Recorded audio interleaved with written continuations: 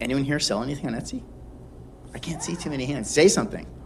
I hear about a few people. All right, and has anyone here bought anything on Etsy? Okay, I would expect so. Probably almost everybody has bought something on Etsy. So Etsy, as a startup, raised funding from some of the best venture capitalists in the world, from Index, from Union Square Ventures, from Austin's Jim Breyer, when he was at Excel. And Etsy has undergone significant growth and transformation, expanding its reach and product offerings while maintaining its commitment to sustainability and social responsibility. Josh, he's also somewhat of a polymorph as far as the entrepreneurs and the executives in the rooms go. He's excelled both in startups, in scale-ups, in turnarounds, and in the largest corporations in the world. He founded Evite in the first dot-com boom and sold it to IAC. Has anyone here ever gotten an Evite? I would expect. And I still get Evites, lots of them. He was brought in to run shopping.com and then Skype as CEO. He then served as president of consumer products and services at American Express. And he's currently on the board of Shake Shack, which we have a Shake Shack in Austin now, also, which also shares our Capital Factory's love about creating great experiences. I know I've heard him talk about. So Josh Silverman is the CEO of Etsy.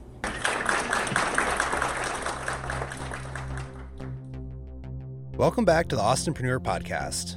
For this special episode, our CEO, Josh Baer, sat down with the CEO of Etsy, Josh Silverman, live on stage at Capital Factory for our All Access community members.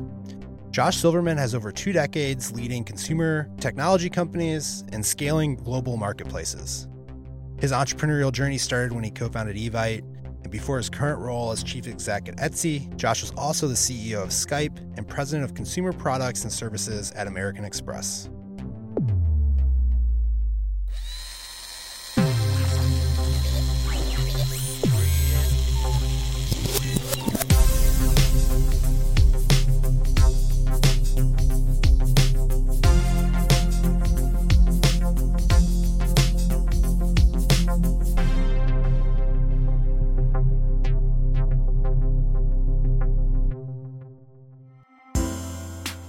Today's episode of Austinpreneur is brought to you by American Express.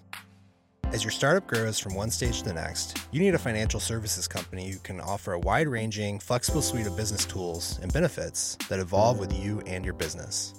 Whether you're just starting out or scaling to new heights, American Express can provide you with long-term support and resources that you deserve. American Express is currently extending a special welcome offer for Capital Factory members and Austinpreneur listeners. After you spend $1,000 on eligible purchases within the first 30 days of getting your American Express corporate card, business gold card, business platinum card, or the plum card, you'll earn a $1,000 statement credit. Terms do apply, and you can learn more at americanexpress.com/capitalfactory. All right. Well, welcome, everybody. This is so great to have you all here for our first in-person ever Austinpreneur episode, and super excited to have my really good friend Josh Silverman here to do it with me. So let's give him one more round of applause. It's so great to have you.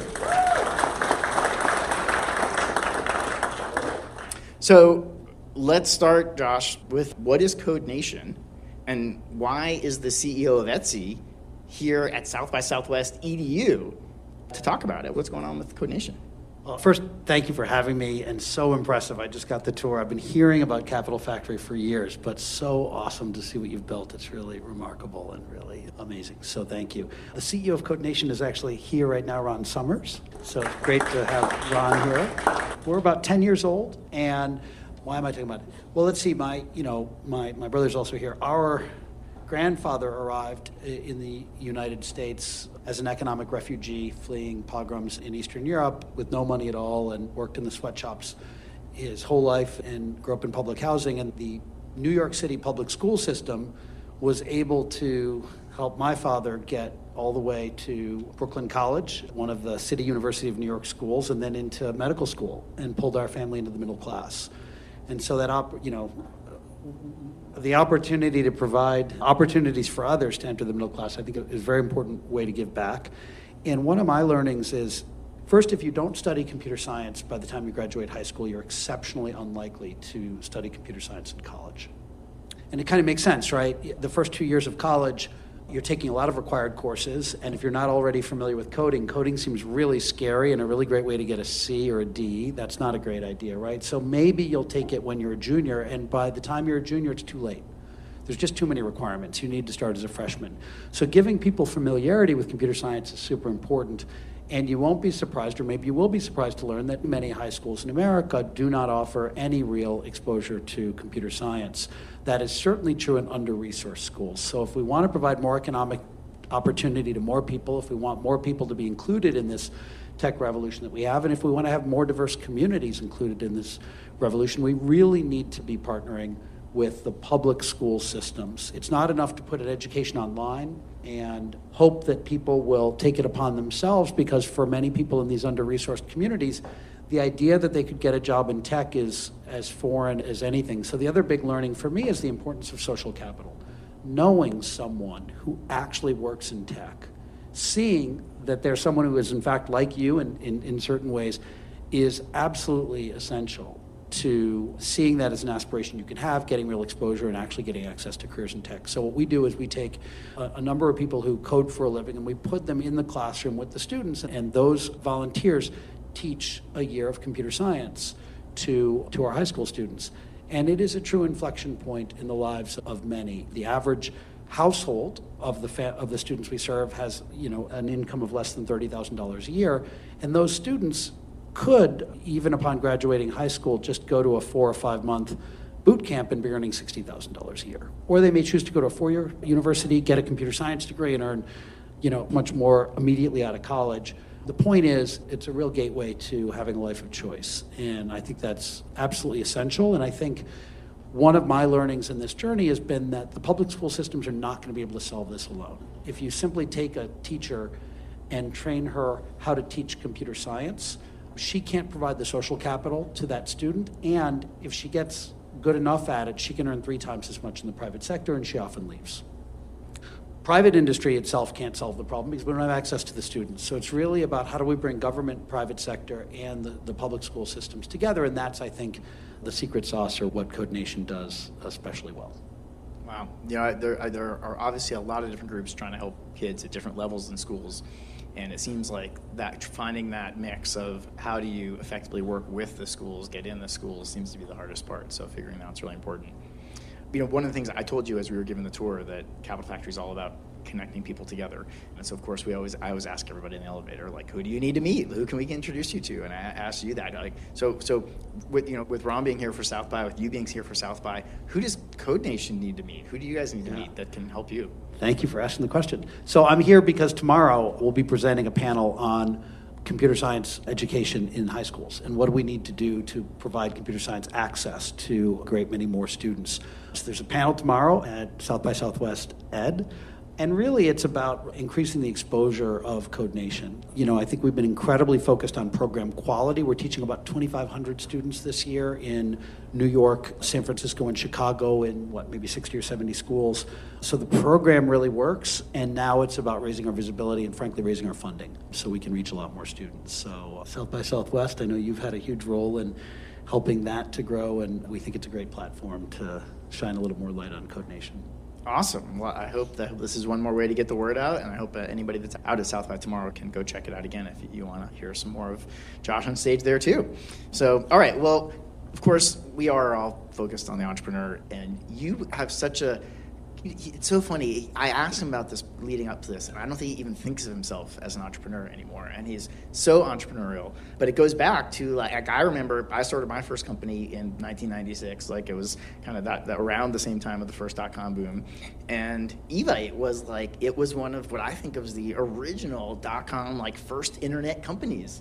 That was a real thing on the internet that worked better and was faster, and everybody used and everybody knew, and again, we still all use today. So tell me a little bit about first, even before how you started it, just what was the world like then, the tech and the funding world, when you started Evite, and in somewhat of comparison to today? Well, I think maybe what's kind of relevant is just capital was really abundant, which made it incredible. It was a year and a half ago abundant? Yeah, Different, it wasn't raising money for startups at the time, so it's hard for me to compare and contrast. But I will say that after everyone told us that Evite was an absolutely terrible idea, because we were trying to invent something that didn't exist without the internet, and no one could visualize it until we launched it. So we had $30,000, which we lived on. 4 of us lived on $30,000 for 6 months to get the prototype launched. But once we got the prototype launched and we got a VC interested in it, we were hoping to raise $3 million at a $6 million valuation, which I thought would have been like awesome. And we ended up raising like $8 million at a $19 or $20 million valuation. And as soon as we raised that money, all the VCs started coming and saying, let me give you $20 million, let me give you $40 million. So although I wasn't raising money in 2021, my hunch is that's kind of what it felt like in 2021. So it's an amazing time to raise money and a terrible time to build a business. Terrible time to build a business, because every single person, everyone with a good idea and almost everyone with a bad idea was getting funded.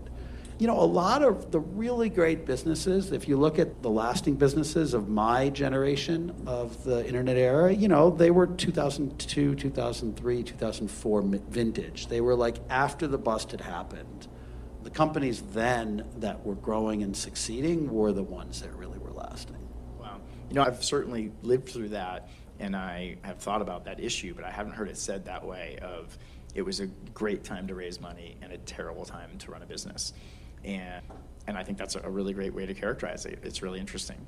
So how many times, not exactly, but just like a rough number, like thinking about it, like between now and then, like we talked about, a year and a half ago, like how many times in between then did that cycle go? I've 3 or 4 times? Maybe 3 or 4 now, right? Yeah. Because then we had the financial crisis in 2008, where many people thought the world was ending, and obviously the pandemic then.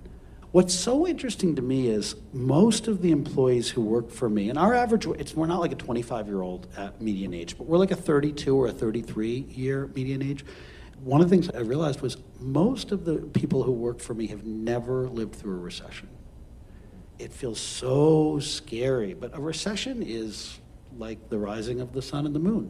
Recessions are cycles, and they happen, and they come, and they go, and normally I used to think of it as something that would last for like 10, 20 years. Like it's like a 2-year, 3-year thing, 3-year thing. Like, typically, recessions happen every 7 years is the average cycle. We went 11 or something years without a recession, which is remarkable, and typically the actual recessionary period is about 6 months. Yeah. Now, past isn't always prologue, and we don't know, but they tend to be very healthy.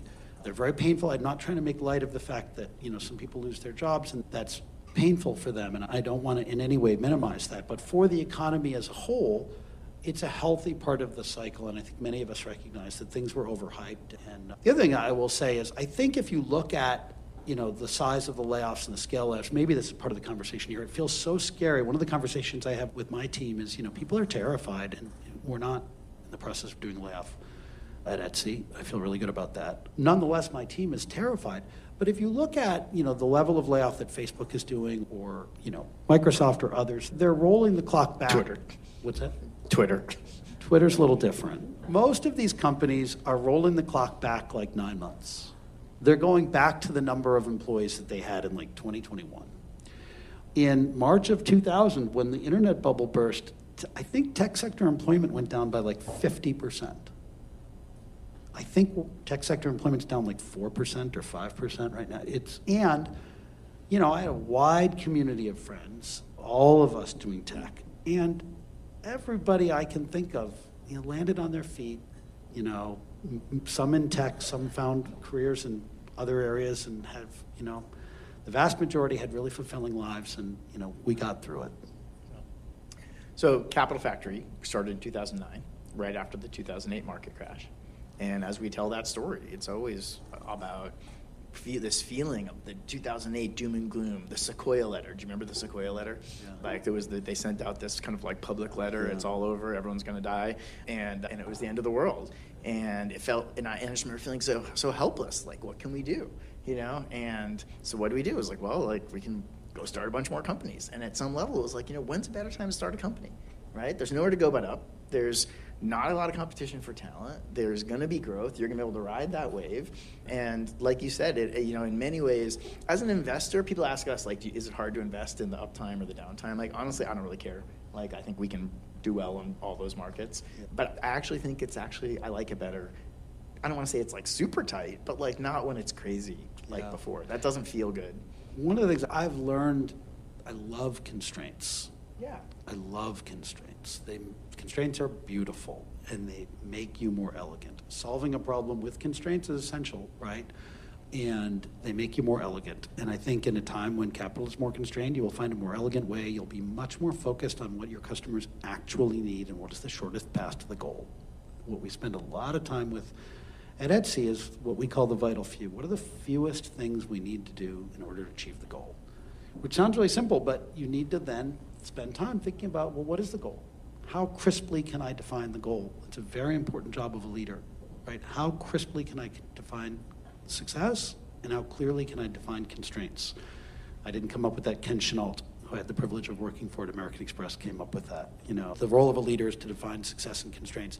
I would add a third, which is, and then make sure you have the right people in the right place on the team. But if you do those three things well, I think you've really done a lot. And the constraints piece is beautiful. Yeah. In a world of abundance, constraints are even more important. What are some ways that you instantiate that comes to life at Etsy, with those constraints? The atomic unit at Etsy is what we call the squad. And I bet many people work with squads here, right? So a squad's got, call it 10 people. It's going to be 6 or 7 engineers, a designer, a product manager, and an analyst, roughly. And every squad at Etsy is given one customer problem to solve with one financial metric and one time frame. And typically a time frame is a year. But an example of a customer metric might be like, shorten the time for a package to arrive by a day and a half. And you'd say, well, Etsy doesn't have warehouses, and we don't control fulfillment, so how could we do that? Task a team with, let's think, without in any way reducing the humanity of Etsy. You're not allowed to in any way reduce the humanity of Etsy. And the teams, and this is kind of a real example, and by the way, in doing that, we want you to unlock at least $50 million a year of annualized gross merchandise sales. So what we mean by that is like how much our sellers have sold is gross merchandise sales. So you have 1 year, you've got to shorten time of arrival and do it in a way that unlocks $50 million a year of GMS. And that team will say things like, oh gosh, we noticed that many of our sellers pad their processing time. They say it's going to take them a week to put something in the mail, but 95% of the time they do it in 5 days. Could we coach them to shorten their processing time to 5 days? Or, for many search queries, we have many items that are very similar. Could our search algorithm prioritize the ones that are closer to the buyer such that they will arrive faster and have lower environmental footprint? And so the team can do anything they want, anywhere in the experience. They are unbounded in the how. And then once a month, every team reports out on progress to goal. Oh, and by the way, they ship, the average squad ships twice a week. They're not asking for permission. They don't need to they just come up with an idea and ship it.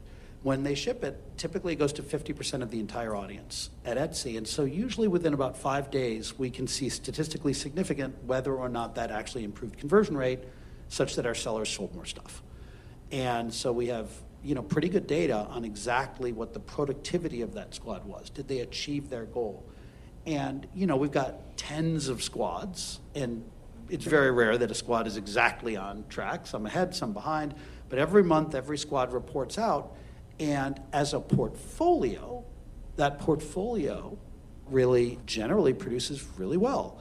So the constraint we start with is at the beginning of the year, in our planning cycle, we say, what are the customer problems we have the most heart for? What are the things we think we can improve the most? And how many people do we have? We've got enough for 50 squads.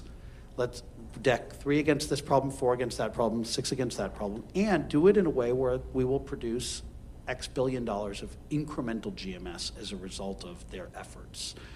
And that's pretty much what we tell the product and eng team. The leadership team agrees on that. And then the product and eng teams partner to come up with everything else. How do they want to solve those problems? Where are they most excited? So they have a lot of freedom to be entrepreneurs, to invent ideas, but there's still accountability and clarity around what success looks like. So I love that. That's a great example. And I'm curious, everything about that to me was we're a product company. and we're doing iterative releases, and this is like your software. Those were software development squads, right? Is there another way it works into what about the people who have to keep the website running every day, or the different parts of the business that the operating it, not the people that don't get to work on improving it? Yeah, so super important. All the infra teams who also have they all have goals, because without a goal, if you're not keeping score, you have no idea who's winning. So it's super important. So we have what we call DevX teams. So the teams that improve the developer experience. And they're looking at things like the release time. Like from the time what is the push queue like? So we observe that for an engineer to push a release, it takes an hour and a half for that release to go live. And that's a lot of wasted productivity. We have a lot of engineers and they're pushing multiple times a week. So we'd set a goal, can we make the push queue go from 90 minutes to 70 minutes this year? And that will unlock 30 engineers worth of productivity for Etsy. So we'll goal that team. There's obviously some people for whom uptime is their success metric, and people for whom security is their success metric. But for many people, it's how can they enable the rest of the team to be more productive, and we find ways to measure that too that are fun and exciting for those teams. All right, so I want to go back at some point to the early stuff with Evite and Skype, but sticking with Etsy for a minute, why, at the time that you chose to join Etsy, you had done so many things. You've been an entrepreneur, you've been at the very beginning, you've come in, and I don't know if you'd call a Skype a turnaround or you come in as, you weren't the founder, you come into the CEO, your job is to take it to the next point. You've done that more than once. You've come into Amex as a senior executive, must have been a very different environment.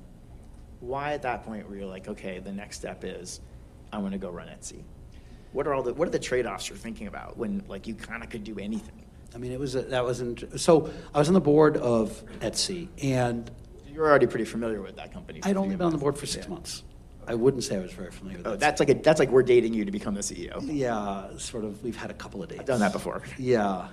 So Etsy has always passionately believed that we could be a good citizen and a good business. However, at the time that I became CEO, the company had been public for about 18 months. Things had been going very badly. And the stock was way down. Growth was really decelerating. Costs were really going up. And there was a perception that Etsy was failing because it had tried to be a good citizen. And that just felt like a really untenable thing to allow to happen. We had activists, we had a lot of things, and Etsy was going anti-ESG movement. Etsy was in danger of becoming a poster child for anti-ESG, not because it didn't have the right intentions, but because it had bad execution. And actually, the reason that Etsy wasn't doing well had nothing to do with our social impact efforts, quite the opposite. I passionately believe that being a good citizen is part and parcel with being a good company, being a good business. We just had bad execution. And it just didn't feel tenable to allow the world to think that of Etsy. The reasons not to do it is that coming in, whoever was going to take the job as CEO, if they were going to be successful, they were going to have to do a lot of very hard and unpopular things, lay off a lot of people, raise prices on sellers, reorganize the company in ways that were very painful for a lot of employees, and it was most likely going to fail. What the world didn't know at the time is, our stock, we had a takeover offer at $14 a share from outside investors. That was not public. But we were kind of had our back against the wall. We'd have to sell the company at what felt like a very low price. And so, whoever is going to be the next CEO has to go and I think do a lot of really hard things. It will probably fail, and then you'll have to sell the company anyway, except now you're the one who went and did all the mean things. You're like the mean, bad person, and it failed anyway. So why do it? I don't know. I love what Etsy does. I really love what Etsy does. If Etsy went away, I just think there's millions of people out there for whom it would really have a very meaningful, very negative consequence. Wow.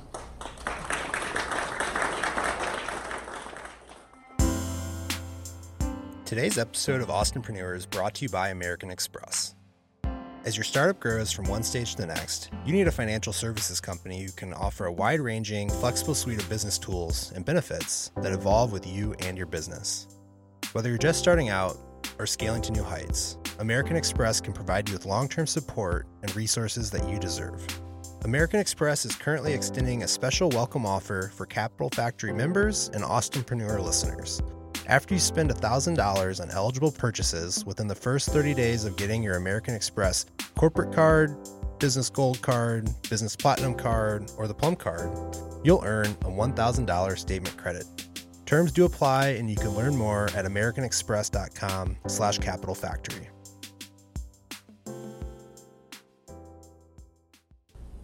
If you can go back that far, like, how's that different than what was Skype like? Like, well, that wasn't the same thing, right? Skype was complicated in a different way. Yeah.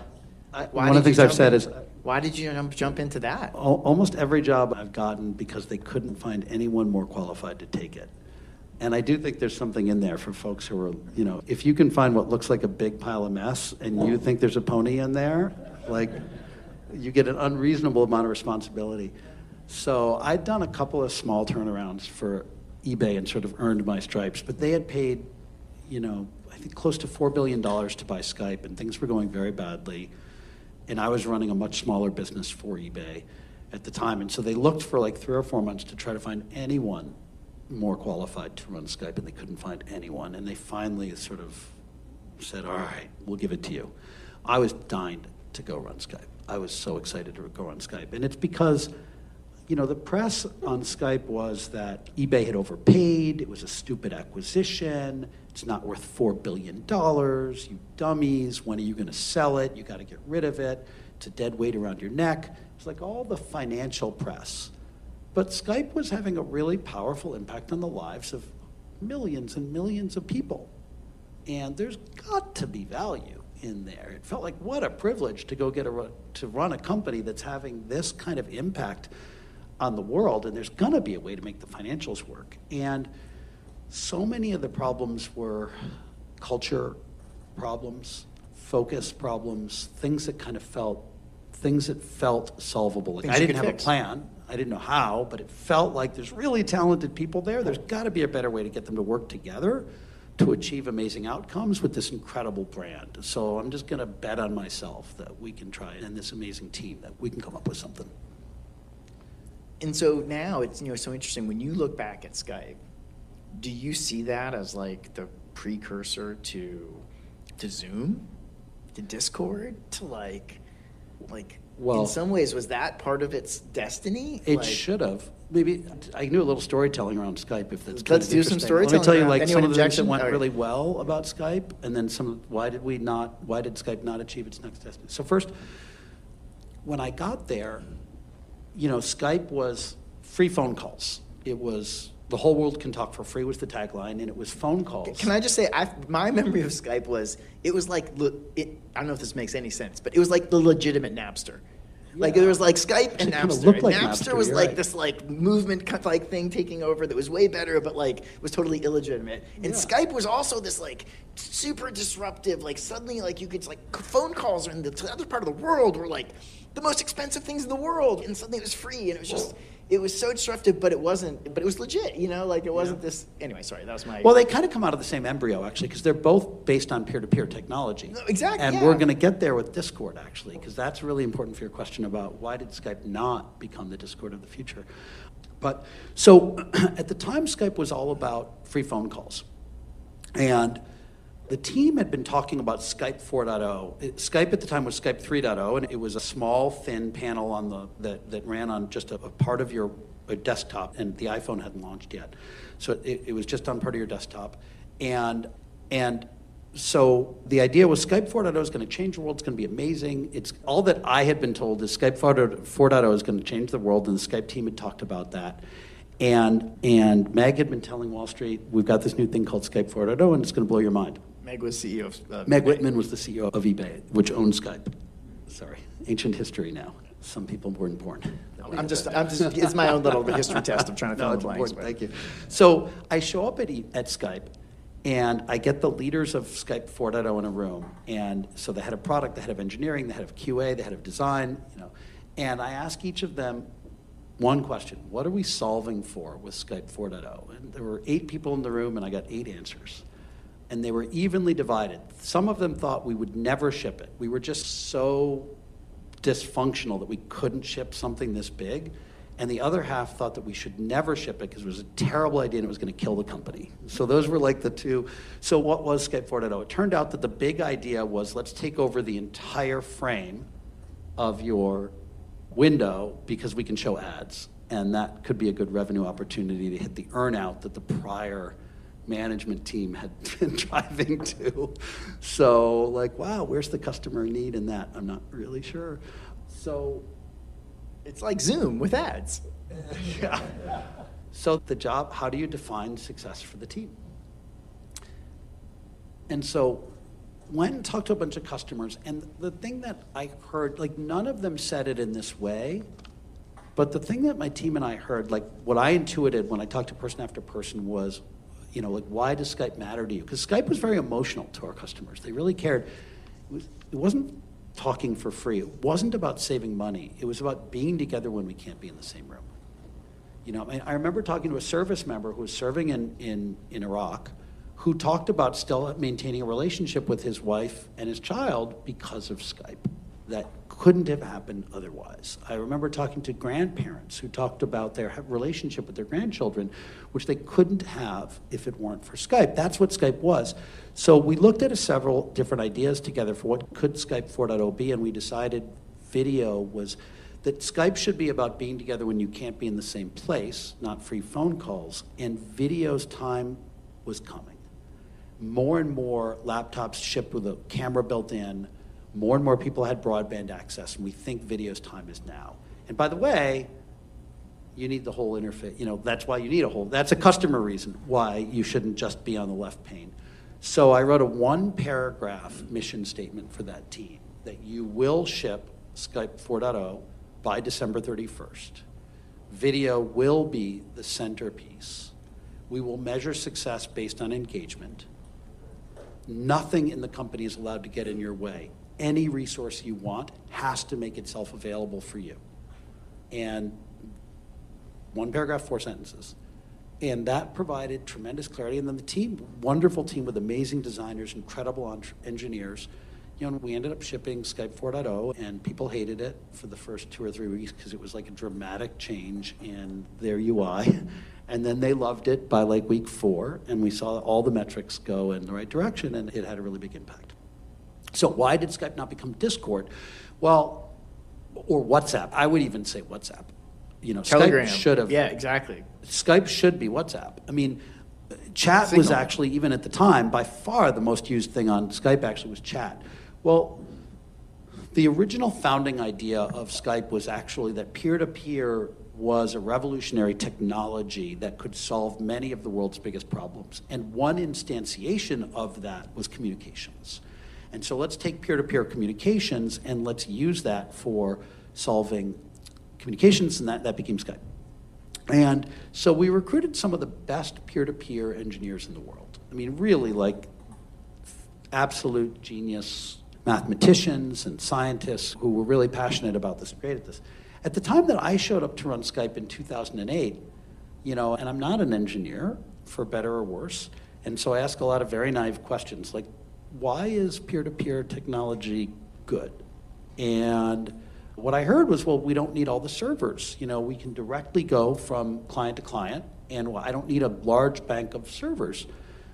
And I said, well, but the cost of servers is actually going down, and like, how big a benefit is that, actually? Oh, it's amazing, it's incredible, like, no, it's world-changing, it's really important. So I asked my finance people, like, can you actually run the numbers for me? Like, how much are we saving? And the answer was, like, in about the savings were shrinking to the point where in about 3 years, it would only be saving us like $10 million a year. And I wish I'd pushed harder on that, honestly, because the entire momentum of the company was, you know, we only care about peer-to-peer. We want, like, the simple fact of questioning whether peer-to-peer was the right solution to get to the outcome was really an incredibly revolutionary question that made me exceptionally unpopular. It was a question nobody wanted to answer. And in the end, I think it really held the company back in a massive way. And I wish I had pushed a lot harder, because it turns out that while peer-to-peer does some good things, it also has a lot of artifacts. In asynchronous communication, it's really often bad. So, for example, for those of you who used Skype in 2008 and 2000, you might remember that you send a Skype text message to someone, and they open it on their desktop, and then later when they're on another platform, and that will still show up as unread. That was an artifact of the fact that as things propagate through the peer-to-peer network, it's much harder to tell things like, has this message already been read or not? If you just had everything go through a central server, that problem is very trivial. So we were too slow to shift. We allowed dogma to define, and we confused dogma with strategy. And so one of the things that I've tried to keep a very keen eye on coming into any company is, where's the dogma? And usually hiding under that dogma is a giant pot of gold. You know, I think that's so insightful. In many other cases I've just seen in my own experiences and companies that we've worked with in personal growth, like sometimes the thing that gets you there isn't the thing that takes you to the next level. Yeah, and inspecting, especially for companies that have been successful, all that success bias, one of the most important things I think for like someone like me who's come into a company that's had a really good first act to try to unlock a second act is just differentiating the because ofs and the in spite ofs. You know, if the company's been successful, you attribute all of the success to everything you've done thus far. And in fact, you've been successful because of some things and in spite of others. And the art and science of differentiating those two unpacks a ton of value. We can do an offsite about Capital Factory some other day. Yeah, Capital Factory's about 12 years old. We've got lots of because of and shows and artifacts and other things that we're trying to figure out. Yeah, what's really the secret sauce? You know, you're humble enough and you ask a lot of questions, and I think, and from what I know of you, you always keep an open mind and you're happy to be challenged, and I think that's super important. Oh, well, thank you. So, how do you keep that from happening to Etsy? You know, I think obsessing over customer needs and where can we do better. When you walk the halls of Etsy, well, you'll find no one there anymore. I've been sorry, there. But it's cool. The theoretical halls, the Zoom channels of Etsy. You know, do you still have your New York office that I went to? We have our headquarters in New York. That's really we can talk about that if you want. I'm asking the team, think of that as a conference center where we bring our teams together from all over the country all the time. So they're meeting in person at some regular cadence. But you know, I think what you'll hear a lot of, like in every meeting, is all the ways we fail our customers today. Like all the ways we could be doing a lot better for them. And if we keep starting with what does the customer need and what is the best way for us to serve that customer better, I think that's always a good guiding light. I mean, when I got to Etsy, you know, Etsy had so many good things, but one of the things that was not so healthy was we're very focused on how to be different. How are we different? What's our unique way of solving this? And I told the team, I'm just not interested in different. I'm only interested in better. So if you can't convince me why your solution is better than conventional, 9 times out of 10, 95 times out of 100, conventional wisdom is actually right. And so, like... I'm basically, with my team, I'm all the way at different is not better. Like, different is bad. Like, I'm like, you know, you better have a damn good reason why we're doing it different. Because have a good reason. Yeah. That's all. Like, if you're never different, then you're obviously a copycat of something. Like, the world doesn't need the carbon copy of something. You have a good reason. Differ with intention. Why do you have a reasonable belief that this is better? And so, you know, we just copy Twitter and Apple. How do they do that? Let's just do it that way. Well, like, you know, Etsy was not in the cloud. And when I asked why Etsy was not in the cloud, it's because we're Etsy and we're handmade. And because we're handmade, we should do everything ourselves. It's not a good reason. So, you know, like... Do you grow your own coffee beans? There's a lot of other people who, you know, who are in the cloud, and it seems they've run the math, and it seems to work for them. And then I got a lot of spreadsheets telling me why we save money, but those spreadsheets made a lot of, like, non-obvious assumptions, like we would pay list price. Well, nobody really pays list price. You always negotiate. There were it felt like the team was very much trying to lead to an answer. So we went through a lot of work together to think differently. But Etsy's not like that anymore. I think we're very focused on what is the best available way to meet a customer need. And I think that's a good North Star. So I imagine that you, just like many others like we are, is thinking, what is your customer need for ChatGPT? Many. It's funny. How are we going to chat GPT our Etsy? Someone was asking me recently, like, do I think it's any different than crypto well, first, I've owned Bitcoin for a long time, and that investment's worked out okay for me, so I'm not trying to cast aspersions. And I like Bitcoin as a store of value, and we could have a whole separate conversation. Most of the use cases I've seen for crypto don't meet a customer need, or at least don't meet a customer need better than available solutions today. ChatGPT, I can rattle off 5 immediate ways that it can help us serve our customers better. Can you give us a couple obvious ones if they're not secrets? Well, obviously member support is going to become more productive, and not just for us, like for our sellers. They're very busy making, and they want to provide good customer service. Making them better at giving customer service. Absolutely. Could we pre-populate an answer for our sellers that she can look at, edit in her, and then send to save her time? She gets asked over and over again many of the same questions, and ChatGPT could probably help. But I'm particularly interested in search. I'm particularly interested in getting more context. So someone shows up at Etsy and they say, like, wooden toy dinosaur. Like a very common query at Etsy. What I'd rather they write is, I'm going to a birthday party for a 5-year-old. Can you please suggest some gifts? That sounds pretty ChatGPT to me. That'll be really cool. I can't wait. And we're going to serve them so much better when that happens. And, of course, our developers are going to become more productive. Yeah. I've been having a lot of fun with it. I've really challenged myself as I part of my job anyway is obviously to try to understand new technologies and other things. And so I often give myself these little challenges of, trying to use things, trying to do new things. And so I'm trying to just use it every day to answer a question, to do prep for something, and then I just keep reminding myself and everybody else, like, this is just the free beta. I know. Like, there's going to be ChatGPT 4. 4. Everyone says coming months is going to be dramatically better. I think this is not a crypto bubble. I think as much as we think about 2020 as an inflection point in history, 50 years from now, 100 years from now, we will look back at the pandemic, and that was an inflection, and it absolutely was. I think we're going to look back at 2023 and the advances we made in AI and say that was maybe a bigger inflection point for humanity. I believe that too. Time's flying. I mentioned that this is kind of a new format for us, both doing it in person, recording it for our podcast, not having it be open to the public, having it be just our tight community here in the audience. So as part of that, we asked them for some questions ahead of time, and got a couple good ones here. JJ from Viewer Ready, I don't know, is JJ here? Awesome, JJ. JJ asked, talk about just time and other things. I met JJ two generations ago of other companies and other things. But AJ asked, now that you've sustained a successful company, what would you go back and tell yourself now during that first year that you wish you knew during the first year? And what would you have done differently? My first year as an entrepreneur, like Evite days or like Etsy days?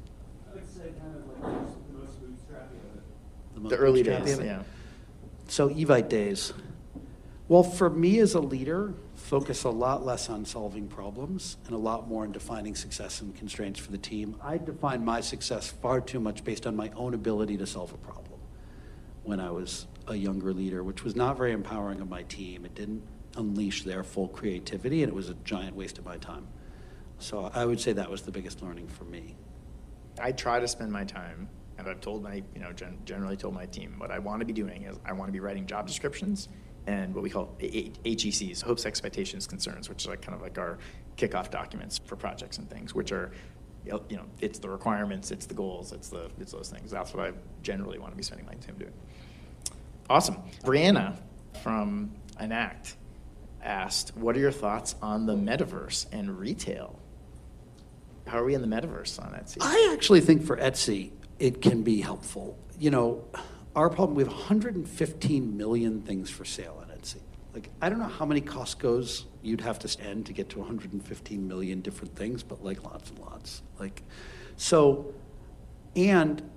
that going to look in my house? And, will it fit in this space?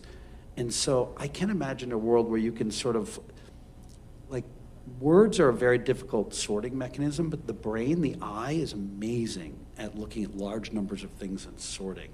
So I can imagine a world where you can almost like fly over Etsy and say, oh, home furnishings is the area, and then sort of zoom in more and say, I'm actually interested in coffee tables, and then zoom in more and look at the section that's like mid-century modern, and then zoom in more. And, I think that kind of experience for us, you could sort through 3 million items in 10 seconds in a way that would be very difficult through clicks and keywords. And then the ability to sort of look at what that object might look like in 3 dimensions. What would an avatar look like buying clothing online? I don't hear a lot of people look at this, but I'd love to have a personal avatar that's like my body shape so that I could try things on too. So many startups pitched me that over the past 10 years. It's like, Yeah. someday we'll get it. Someday it's going to happen. I know. It's a matter of time. Yeah. But those kinds of things I do have heart, and we're already seeing some augmented reality that's helping. So on Etsy, you can look at that's probably more the faster answer to it. It's really cool. Yeah. Already, this exists today. You can look at a painting, and then you can point it at a space in your house, and we will show you that space in your house with the painting superimposed. So you can see how that painting is going to look on your wall at scale. And those kinds of things, I think, are already helping our customers solve real problems. So I saw a question submitted here from Pamela Valdez. Is Pamela here, or is she on video? Is she planning to watch us on video? Pamela lives in Mexico City. All right, she's gonna watch this. I was so glad to see her question. And it was one of the ones that I know you liked as well. Pamela's, I first met, she took my class at UT Austin, and she's got a great startup in Mexico called Beak.io, which is all about it's kind of like Goodreads for Spanish speakers. And her question was, can you tell us more about Etsy's strategy of buying a portfolio of apps instead of building everything into Etsy? Yeah, great question. And we have a new office in Mexico. We've got about 130 employees there. Super excited about the talent, amazing talent in Mexico. Yeah, I think we shouldn't try to build everything ourselves. So we acquire companies in 3 different categories. One is capabilities. That's going to make Etsy better. Second is geographic expansion, and the third is category expansion. So, for example, we bought a company called Blackbird that really accelerated our machine learning to make machine learning and search a lot better. That's something we did about 6 years ago. And many of the engineers who worked for Blackbird still work for us today, and that really had a powerful accelerating impact for us. We acquired the assets of a company called Devanda in Germany, which we combined with our German business, our German marketplace. Those 2 marketplaces coming together, 1 + 1 equaled something bigger than 2, and that really helped our German marketplace get a lot bigger. And then category expansion would be, we've acquired a marketplace called Reverb, and we've acquired another marketplace called Depop. And both of those Depop is resale of clothing, and Reverb is musical instruments. And so those brands stand for something very different than what Etsy stands for, but they are 2-sided marketplaces that don't touch inventory very much like Etsy. And importantly, they are very aligned with our mission of keeping commerce human. Both of those marketplaces are about keeping commerce human. And so I think the idea that it fits our mission, it's very aligned with our business model, and we have a lot of know-how to help them get there faster, take a successful business and get there even faster. I think there's opportunity. As a company gets bigger, you have the opportunity to do those things sometimes. Yeah. Well, there were a bunch more questions, but we are also, unfortunately, running out of time. In addition to asking in advance for people to submit questions, also, as part of this kind of new format we're experimenting with, and I appreciate you being a little bit my guinea pig here, but very much in the spirit of Capital Factory, we asked, hey, if you got any ideas for Etsy, ways either, things you think they should be doing or ways that you guys could work with them, let us know. We're not making any promises, but we got a big list. So we got like a dozen, maybe even a little bit more from any of you of ideas of things that they'd like to do. And so there's no expectation of you other than I'm hoping you'll read them. And I'm going to send you that. And if there's anything in there that also looks interesting, it'll be easy, there'll be something that you might be able to forward. But that's because, again, what we're always trying to do and we're asking everybody is just who do they need to meet? How can we help them, push their businesses forward? And I'm sure a lot of them have lots of ideas about how they could do cool things with Etsy too. So we'll try to pass those on as well. And with that, I think that wraps it up. So we're going to turn the lights on and we'll all hang out for a bit. But thank you all for joining us so much. Thank you, Josh, for coming down to visit and to spend some time with us here. And it was awesome. It was great talking to you. Thanks for having me. All right.